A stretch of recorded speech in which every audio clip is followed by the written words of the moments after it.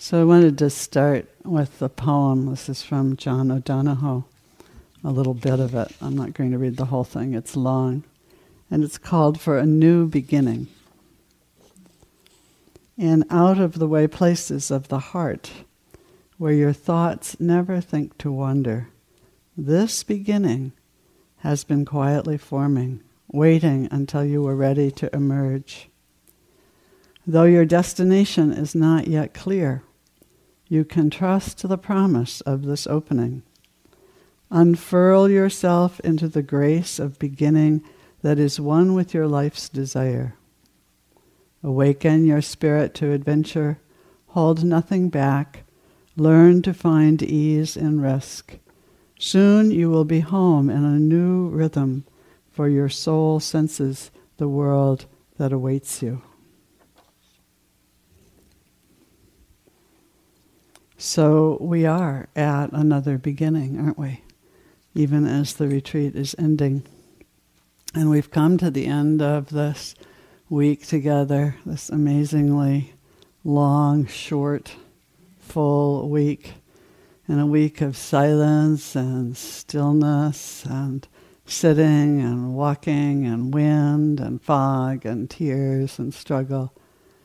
And we've had in here in the evenings a lot of conversation about the equipment for the journey, the 5 faculties or strengths of faith and concentration and mindfulness and faith, concentration, mindfulness.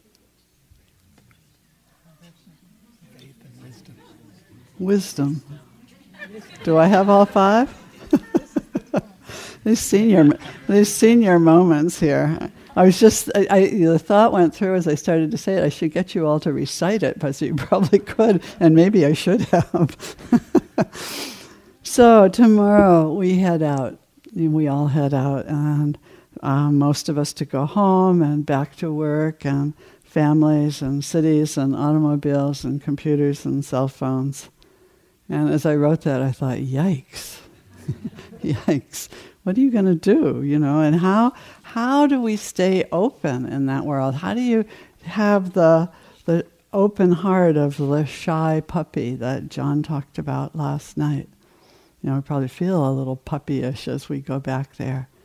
And can you even begin to trust, to have faith in what you found here, what you've begun to see here?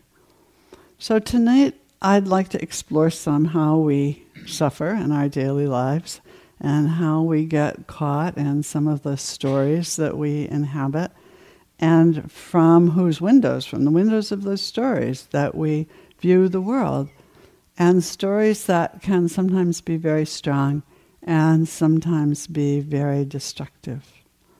How do we live from that place of wisdom that John talked about last night, and truth? So it's not going to be a practical, how to sit every day and how to find a sitting group and all of that kind of thing. We can do some of that tomorrow. But I really wanted to convey to you, if I could, some of what has been most helpful to me and my practice in the world. So tonight, we're going to talk about Mary Grace and Burning Man. So many years ago now, probably about, I think he's headed to his 17th burn, so maybe 18 years ago, my husband Russell and I were sitting in the office of our therapist. And we'd worked with this guy for a while, met most of our sessions together, but occasionally we'd have one separately, just the therapist and Russell or just me. And the rule always was that anything that got said in those individual sessions got shared in the couple sessions. So things were kind of going along. There came this pause, and he looked at Russell and he said, "Isn't there something you want to tell Mary?" It's always a bad moment, So Russell took a deep breath, and he said, "Well, I think I want to go to Burning Man." This was in 1997, I think, or maybe earlier. I can't remember. Early in the years of Burning Man. And I had no idea. What's Burning Man? I really didn't know. And so as he began to describe it and had some books that had pictures of it, I began to get really, really scared. And the more I learned and the more I talked to people, the more frightened I became. Big arts festival in the desert of Nevada, in case any of you don't know about it. Lots of partying and not so much clothing and, all the things that go with that.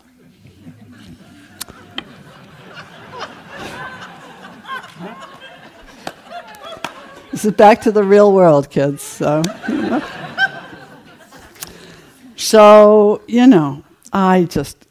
I was so stuck. I was filled with all kinds of attachment. I didn't want him to go. Please don't go. If you really love me, don't go. And lots of aversion. It's just terrible. It couldn't possibly be, there couldn't be anything good. And so, there I was with the not knowing and all of the pain, and I was sticking in extra arrows right and left, probably up to about 50, just like John described last night. So this was a really big case of dukkha in the Buddhist world. And of course, I was so righteous about it. I mean, how could this possibly be okay? So I didn't even see that I was adding all those arrows. I thought I was right. So everyone here, there's not a person in this room who has not suffered.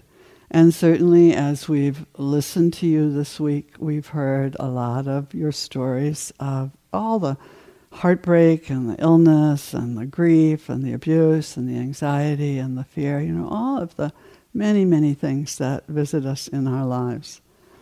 And we know, this is, I think John said this also last night, this is the human condition. We have pain and there are things that are just really tough about being human. It goes with the package.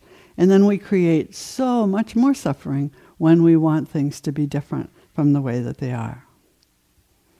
I remember many years ago, my friend Ajahn Amaro was giving me some advice about a very difficult meeting that I had to go to. And after quite a long conversation, he said to me, I said, is there anything else, any other advice? And he said, yeah. He said, don't suffer. Spare me. How can that possibly be true? I had at that time, I couldn't even imagine how I could go to such a meeting and not suffer. But that is the instruction. And people say, just let go. Just let go. No, just let go. But the mind sort of says, how? How do I move from this tight, constricted place of suffering, and how do I even begin to change when the heart and the mind are shut down? And how can we possibly really permanently find wisdom and insight? Sometimes I like to remind myself that all of this confusion and lostness that comes so often for all of us, that all of the great creation myths, all of them, begin with a time of darkness and chaos before any emergence of order. It's like the mythic understanding of the human condition is, this is the way it is. This is how it works. Darkness and confusion come first. And most of us, for most of our journeys, have begun that way, haven't they? We're lost and we're confused. We're in darkness. We want to make sense out of our own suffering and that of all the human beings. And even the Buddha. The Buddha had this incredibly protected life as a young child and a young man. And then when he finally began to start his own journey, that first venture out into the village, when he got his charioteer to take him into town, he encountered the suffering of humanity. He encountered someone who was old, and someone who was sick, and someone who was dead. And he was completely blown away because he'd been protected from that. Could this happen to me? Yeah, sickness, old age, and death. And then, then the monk who came through, who somehow walked through this with some degree of serenity. So how was that possible? And this was key to his awakening. It's pretty clear that nothing would have changed if he hadn't encountered the suffering of people. And later he taught a lot about suffering, about its causes and its conditions, how it cycles around over and over again, how we tend to create the same story repeatedly, the same job, the same relationship, one more time. And he also taught that it's possible to break out of this, and that the first step is often the same willingness to face our suffering directly. In the teachings from the AA practice world, the 12-step practice world, there's an understanding that you have to come to some kind of bottom. It's different for different people, but you have to get there before you can turn. It's not always the happiest teaching. And I think often when I'm talking about this of our friend Noah Levine, who started the whole Dharma Punks practice movement, and how he talks about how, there he was in juvenile hall, locked up. And he kind of went, oh, maybe I should do something differently. And he remembered some of the basic practice instructions that he'd heard from his father, who was a Dharma teacher. So this is often, we hit this place of just enough pain to make us go, okay, something has to be different. And that's when we turn, isn't it? And we find help of some sort. We find a teacher or a therapist, or we read a book, or we listen to a tape, or we attend a sitting group or a day-long, or maybe even a retreat. And it's that first place that faith and conviction begin to stir. Something must be better than this, something. So we start looking in the darkness. And Wendell Berry, in a really nice poem, he says, "To go in the dark with a light is to know light. To know the dark, go dark. Go without sight and find that the dark too blooms and sings and is traveled by dark feet and dark wings." It's so hard to remember. We like the light. We like to see things clearly. We like to understand.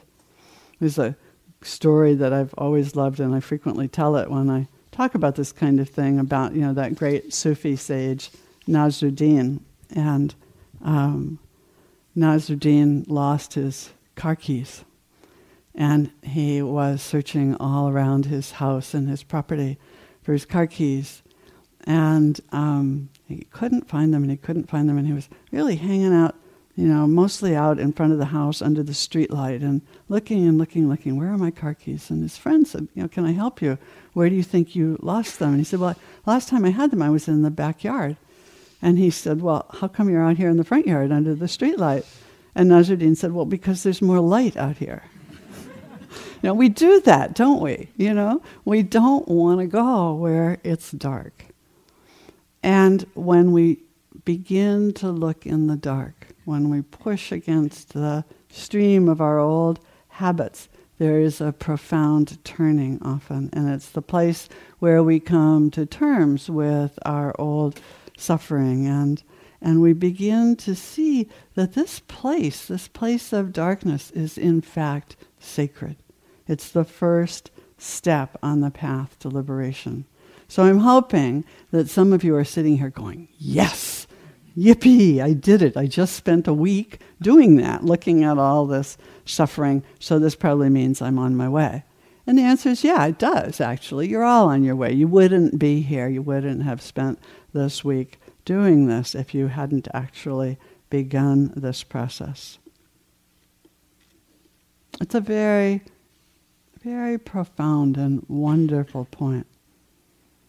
So this is also a teaching that has been with me for actually most of my adult life. It's from the Asclepian Healing Mysteries. And it says, God sends the wound. God is the wound. God is wounded. God heals the wound. God sends the wound. God is the wound. God is wounded. And God heals the wound. very much pointing to how important this deep seeking is. So as we begin to explore our woundedness, of course, what do you find? You find a lot of your old stories. You find stories about what you did, or what we should have done, or where we went, or where we should have gone, or who we were, or who we should have been. Lots and lots of stories. So a few years ago now, I went to my 50th high school reunion. And other than a few of the people that I connected with just in the months before that reunion, I hadn't seen any of these people for 50 years. So, that means the last time we saw each other, we were 17 or 18 and, young and looked a lot different from the way we looked now. And certainly as I got ready to go, I remembered all the stories I had about myself and about the others, and which ones were the brains and which ones were the jocks and which ones were the cheerleaders and the popular girls and who the sorority people were, because my high school had sororities and fraternities, and just, remembering all the pain that went with all of those kinds of, categories and identifications. So there I am, and it was a really nice reunion. We had a whole weekend of doing things together. And had they lived out the stories that I'd told about them? Hardly. Some of the jocks and the really bad students and the cheerleaders even had doctoral degrees and had fabulously successful lives. And some of the yearbooks, destined for great things, that piece in the high school yearbook, they didn't seem to have done very much at all. So it was really interesting to meet them. I have no idea what they thought about me. In those days, my hair wasn't purple, so I didn't shock them with that one. So, back to Burning Man. Russell did indeed go to the playa that year, and I was frantic. There I was at home alone. We lived in Santa Cruz at the time, and I was sure that he was going to find at least one naked woman, probably painted blue, and possibly would have several of them, I didn't know, or that he would get caught in some whirl of parties, or, I had ideas that the place was, overflowing with orgies, and I just was sure it was going to be awful. And not only that, he continued to go back, year after year after year. And every year I would go through this. I was sure that something awful was going to happen. And every now and then he would suggest that I try it. And I always said, no way, that's not my thing. And every year we'd have the fight several times, Was he going to go again? Yes. Why are you going to go again? What do you get out of it? Am I not enough? What's happening here? Oh, it was so painful. The best story piece, though, was one year he went off, and he'd been gone 5 or 6 days, and all of a sudden I thought, he's going to come home with magenta hair. And I just knew it. And at the same time, I'd done this practice for a while at that point. I thought, that's a story, it's not true. He's going to come home with magenta hair. It's not true. He is going to come home with me. I know it. So this went on for days and days. I was trying to not believe the story, but I believed the story. So finally, it was the night that he was coming home, and he used to call me as he would crest the Sierras to let me know that he was on his way and he'd be home in a few hours. So the phone rings, I pick it up, there he is. And I figure, okay, let's get this over with right now. I'll ask, he'll say no, and that's the end of it. So I said, dear, do you have magenta hair? And he said, yes. I don't know how I knew, but it was. He said, but it will wash out. It will wash out. I was so locked. I was imprisoned by my story of who I was and who this situation, what this situation was. I'm a meditator. I'm a spirit rock teacher. A bit on the quiet side. Definitely too old for Burning Man. Much too well behaved relatively abstemious, not much of a party person. The meditation world, you may have noticed it. It's not a lot like Burning Man here. It's not. It's very quiet here. But he's a stubborn guy, and he was then, he is now. So he kept going year after year after year. And he created a really wonderful service project on the playa, working against sexual assault at the event. And year after year, he kept coming home. And he was always really happy to be home. And in fact, he improved. He got softer and more open. And he even began to meditate a bit, which he hadn't been. And I was like, how can I don't believe that this can't possibly be Burning Man. And he brought home, he's a good photographer, he brought home fabulous pictures of the art installations and a lot of interesting stories. And then I began to find out that there were other people, there were other Spirit Rock teachers who had been to Burning Man. And then I discovered that I teach with two Burning Man wannabes, one here and one here. And in fact, John today spent some time trying to figure out how he could get there this year until Heather reminded him that he has another retreat to teach. So after some time, my grip on the story, or its grip on me, I don't know which it was, lessened. And I began to look at the situation with clearer eyes. And I realized I was afraid. I was really scared. And that I was staying away because of my fear. I wouldn't fit in. It wasn't for me. I would be, I don't know what I would be, embarrassed or something. And I also realized I did not want to live my life based on fear. I had to go see for myself. I had to check it out. It's that thing that we tell you about the teachings. Test it for yourself. And I had to see whether my story was true or not. So I took a deep breath, and I stepped a bit out of the story, and I became a person who had a ticket to Burning Man. And then, in honor of Russell's hair, his magenta hair, I added a bit of purple to mine.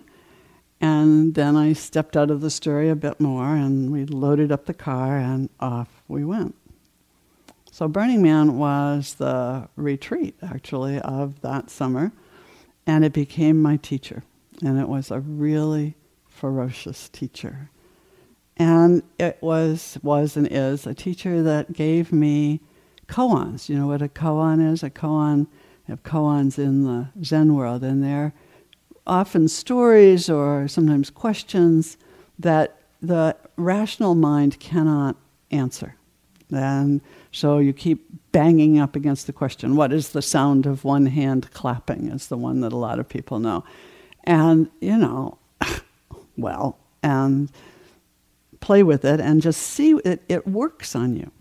So Burning Man did that to me. The land is scary and awful, and it's some of the hardest camping I've ever done, and I've done a lot.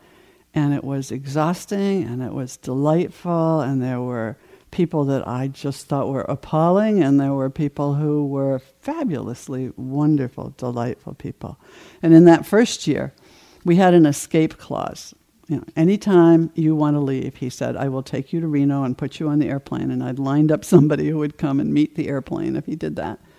And every morning about 6 o'clock, I'd wake up and I could hear the party still going on. At 6 o'clock in the morning, really. And I would think, this is awful. I'm out of here. I'm done. I'm going home today. But it was cold and I didn't get up then. And so we'd wait a while and then we'd get up and then we'd be sitting. We always camp way out on the edge and the beautiful desert is right there and all the mountains. And we'd be sitting with our friends, drinking our coffee. And I would go, well, this is pretty nice. Maybe I'll stay one more day. So day after day, one more day. And over again, each time I thought I knew who I was or what I was doing or who they were or what they were doing, I found out it wasn't true. It kept pushing up against my definition of who I am in the world. And I wasn't just a sort of introverted, quiet meditation teacher, that sort of person. It was utterly confusing. It was really confusing and utterly challenging. And the only peace I could find with it was to get it that it was a koan. The day that I went, oh, this is a koan, was a great help to me because it was so unfigurable. You cannot think Burning Man. You just can't do it. So it really knocked me out of the story of who I am. So for one thing, I went back into the world as a woman with purple hair because it stuck around in my hair for a while, didn't wash out like his. And as I waited for it to go away, I discovered that it completely changed my interaction with the people around me. Apparently, if you're an older woman with purple hair, you are automatically friendly, and you're interesting, and you're available for conversation. It's just true. And, somebody said to me, well, it's like you're holding a puppy. And I said, no, I'm not holding the puppy. I am the puppy. I am the puppy. I've had my pictures taken in grocery stores. I want to take your picture so I can show my mom so maybe she'll do it. That kind of thing. And I've had some astounding interactions with strangers. A guy in the grocery store in Texas, a guy who looked not like somebody who would think much of a Buddhist teacher from California. And he came up to me and he said, that's so wonderful. I love it. And we had this nice conversation about my hair and another great interchange with a skycap in the Philadelphia airport who just walked up to me and threw his arms around me. And then he stood there and laughed. And we both laughed together. And I said, oh, it's the hair, isn't it? We didn't say anything else. Isn't that wonderful? It was just such a marvelous thing. So I've kept it because it created a different way of being in the world. What or who am I? What or who am I? Not the quiet self that I thought I knew, not the conventional identity of an older woman, grandma, kind of wrinkled and frail. So I may be sidelined these days for being weird, but at least not just for being old, which happens to too many older women in our culture. We just become invisible. And what's really interesting right now, so I have a news story. My news story, or my new identity that I'm trying on, is I'm dancing with a hula group. So, hula. And if I want to dance the traditional hula, which I kind of do, I have to stop coloring my hair. So how's that for a challenge? You'll have to come next year and find out. Will she do it or won't she do it? So it's another place where something is pushing up against what is now the everyday story. Interesting, huh? So remember the poem that I said the first night? I would love to live like a river flows, carried by the surprise of its own unfolding. And so we get to watch. In our everyday life, you get to watch the unfolding of your being and to be surprised by it. Last night, John talked about the empty cart. We've been helping ourselves to lots of water from the empty cart back here. And the 5 aggregates that create the human experience, of the aggregates of form and feeling and perception, mental formations and consciousness. And, I think of these aggregates, they're like rocks in a stream, right? And when the rocks are in a particular formation, there's an eddy that forms, right? And so that's what we all are. We're all eddies around our aggregates, or the aggregates that have come together to form what we call me, So we last for a while, creates a sense of self with all the stories and the experiences and the cycles of suffering and the repeating patterns. But like everything else, an eddy can't hold. Sometimes in a stream, something happens, there's an earthquake or a flood, and then the rocks are pushed into a different pattern, and the old pattern doesn't exist anymore. It will disband, and our aggregates disband. I'm 73 and a half. And so far, I still go to Burning Man every year. I'm coming up on year 6. I'm very clear that my body is aging, deteriorating. It is. My eyes aren't so good. I've got an ankle that doesn't have a whole lot of cartilage left in it. I'm dying on the vine, literally. We all are. Just a little easier to see when you get to be my age. I know what lies ahead, that there will come a point where the aggregates will disband and there will be a loss of this identity that calls itself Mary Grace. Sometimes that seems like a relief. I don't think I'd want to be Mary Grace for forever. Be kind of boring after a while. I don't know who or what I am, really. I don't know what will happen at that point at which I die. What happens next? Our Zen friends say, what was my face before I was born? And we could just as easily ask, what will my face be after I die? And it's kind of interesting and really okay not to know, So this morning John mentioned when he was giving instructions my interest in astronomy and learning about the vastness of the cosmos and the billions of galaxies and the more billions of stars. And one of the things I do as part of my daily practice is I go on my computer for the first time every day as I look at that wonderful site called the Astronomy Picture of the Day, where there's always some astounding image, And it reminds me that we know so very little. I think often, when I was born, I guess we knew that we were part of the galaxy, but we didn't know that there were more. We were hardly past the time when they figured out that, the Earth went around the sun and not the other way around. So there's so much that we don't know. And so many things that we see in a certain way and then we don't see them any other way. One of my favorite things to look at, they have it, I know, at the Exploratorium, is the MacArthur map of the world. You know the MacArthur map of the world? So in the MacArthur map of the world, the South Pole is at the top, right? And then you have Africa and South America and Central America and Asia, and then Europe and the United States and North America are all the way down at the bottom with the North Pole at the very bottom. It's a very interesting map because, of course, the first time I looked at it, I went, that's wrong. Well, it's not wrong. It's just another way of showing an approximation of what this planet is. And then I thought, I think there's a very interesting way in which all of us who live on the top kind of think that's better. And that's not so. It has nothing to do with anything. That map could just as easily be on its side, or angled. The world isn't any one particular direction in the universe, nor, for that matter, is the solar system. This could be going this way instead of this way.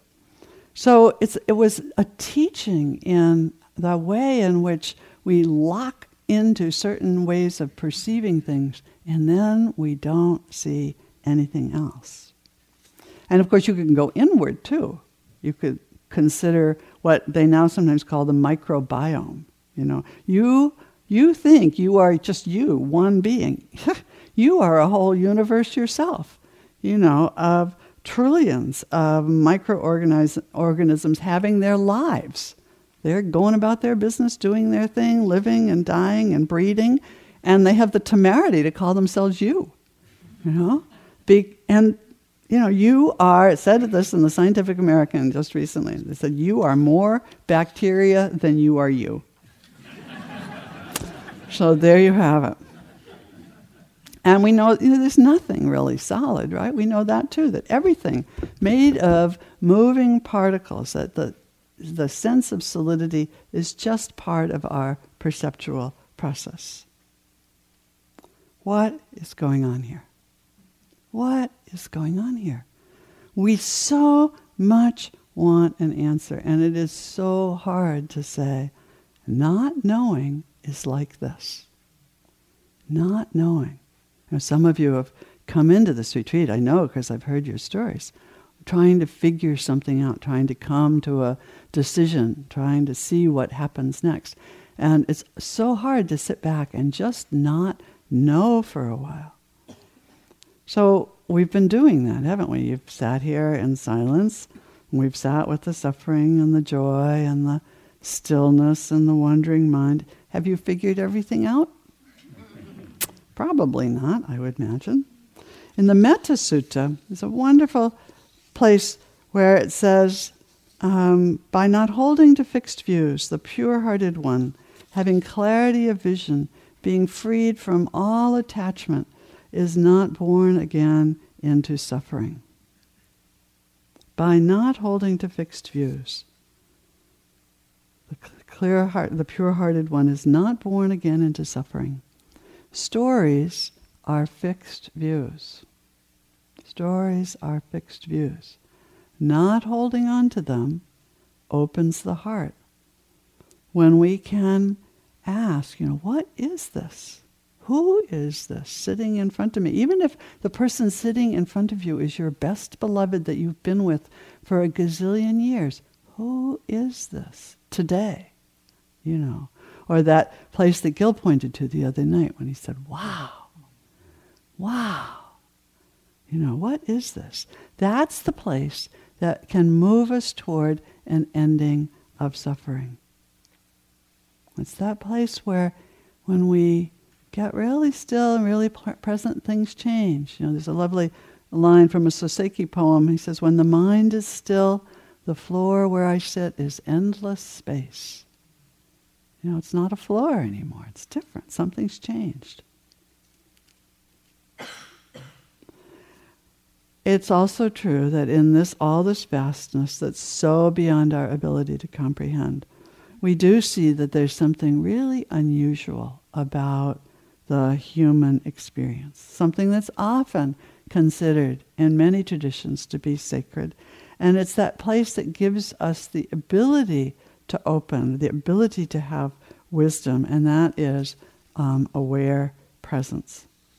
And we've found, and certainly you found this week, that there's enormous power and strength in sitting still in the present moment, any present moment. And like Gil said earlier today, especially those moments when you realize you're suffering, that's the place to really bring up the presence. And that just being here now, the present moment is strange, right? You can't really put your finger on it, because by the time you think you know the present moment, it's the past moment. So it's very strange. It's kind of enormous and timeless. And when we do our best to be there, that's what moves us towards suffering. Ajahn Sumedho likes to say, now is the knowing. Now is the knowing. And again, this morning, I think it was this morning or last night, John talked about Mahabua and Ajahn Chah also used to talk about the one who knows, And have you noticed knowing is always in the present. It's always now, Knowing is something we do in the present moment. So the Buddha teaches us to practice this aware presence in each moment. And you can do that anywhere. You don't have to be here.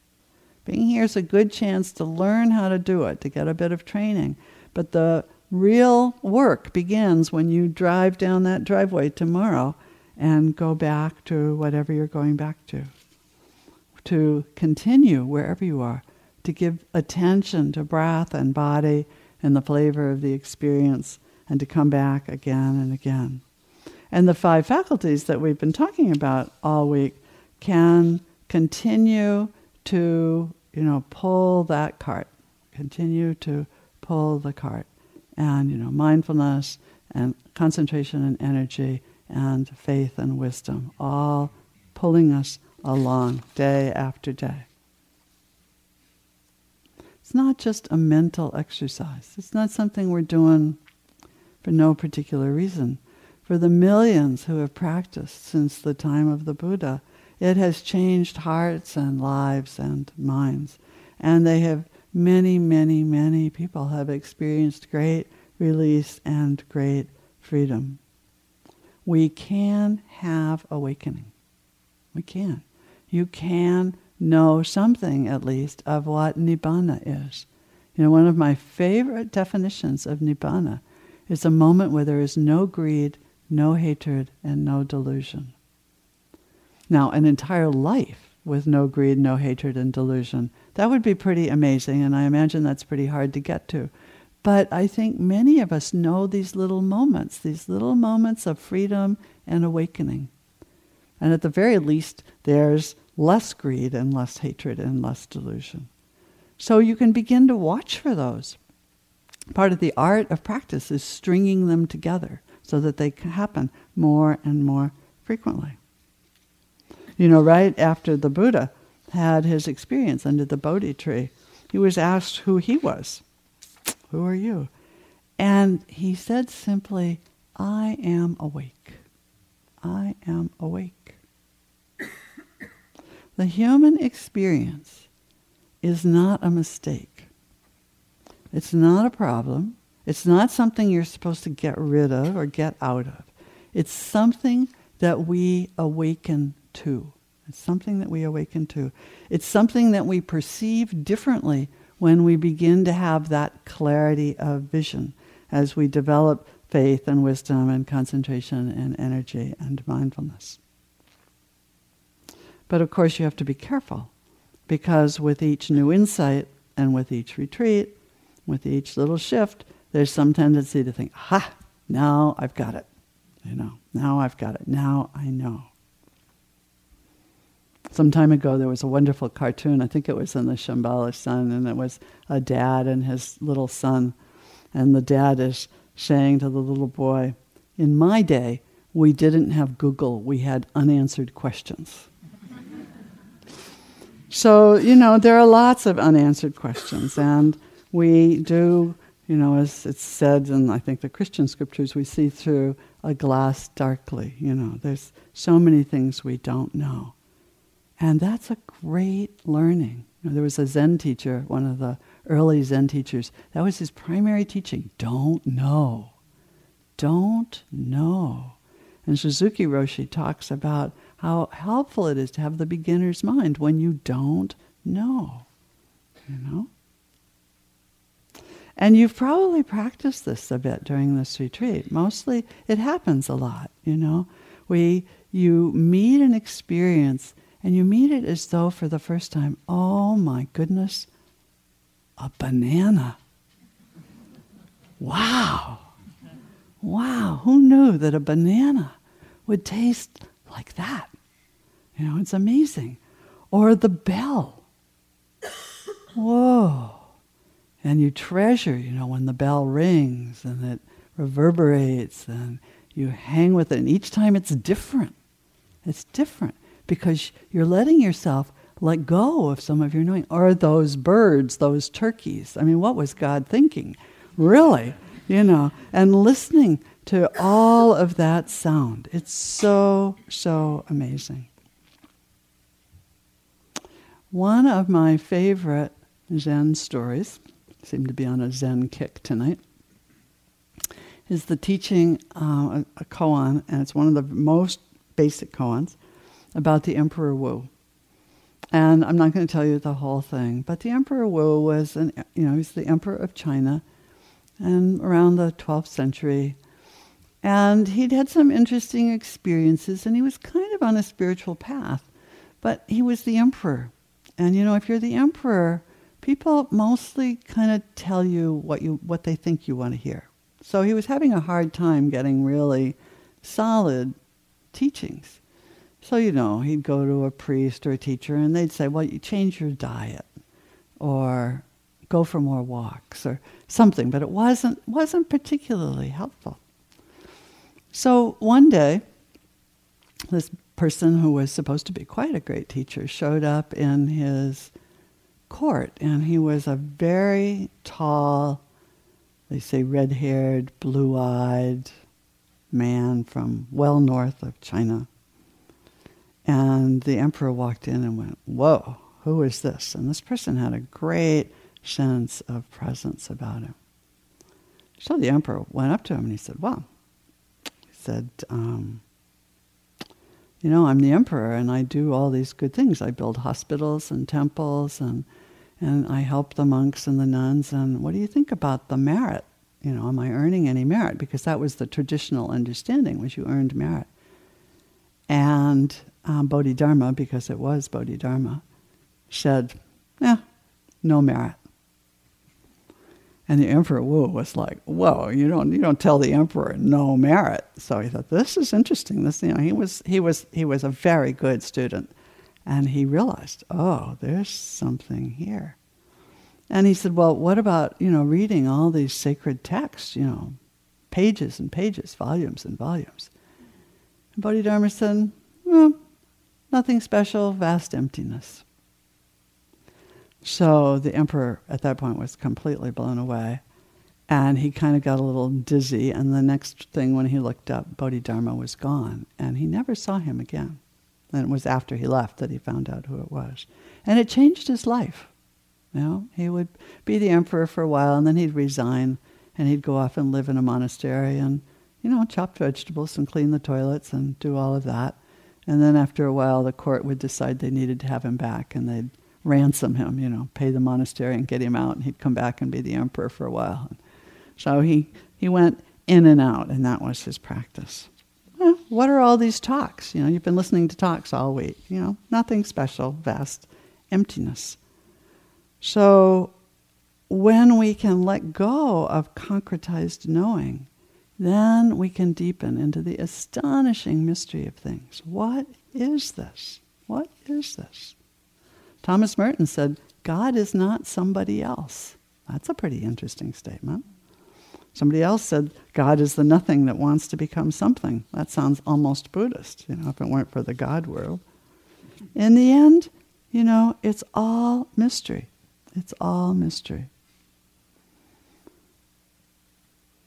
But, you can play with this. One of the things I like about the Emperor Wu story is you can try it on. So next time you sit, like, tonight during the chanting or tomorrow morning or any time, you can, I didn't tell you the end. I didn't tell you the end. This is terrible today, the end.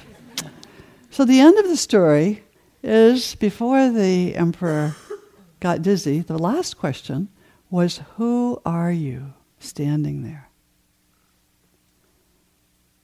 And Bodhidharma said, I haven't got a clue. That's what really rocked the emperor. And that's the one you can try. Because when I first read this koan, read about it, I played with it. And it's a very interesting practice. You ask yourself the question, who are you sitting there? And then you take a deep breath and you say, don't know. I don't know.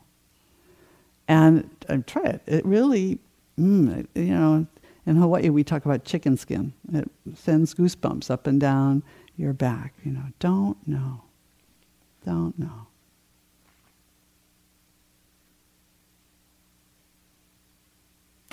In the end, it's all mysterious. We don't know.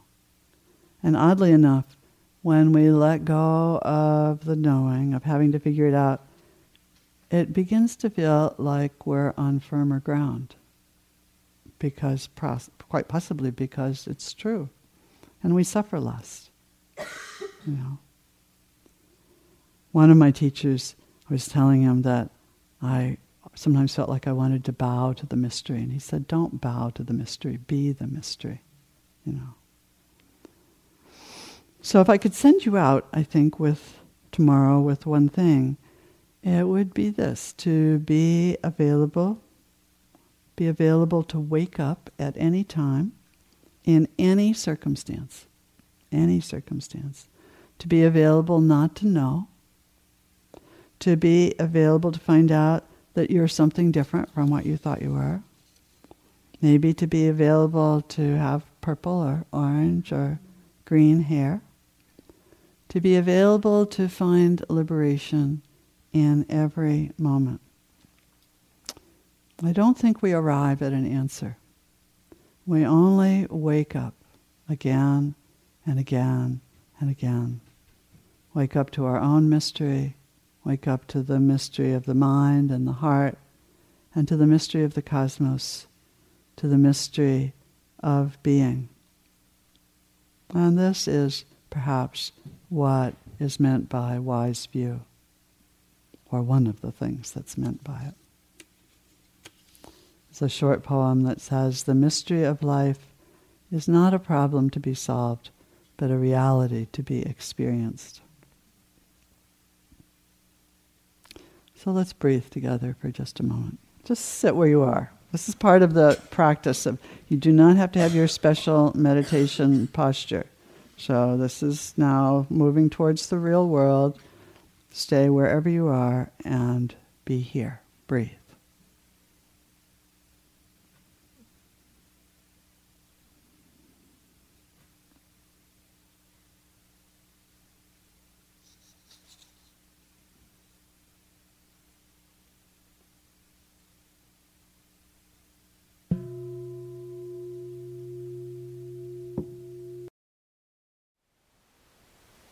Thank you for listening.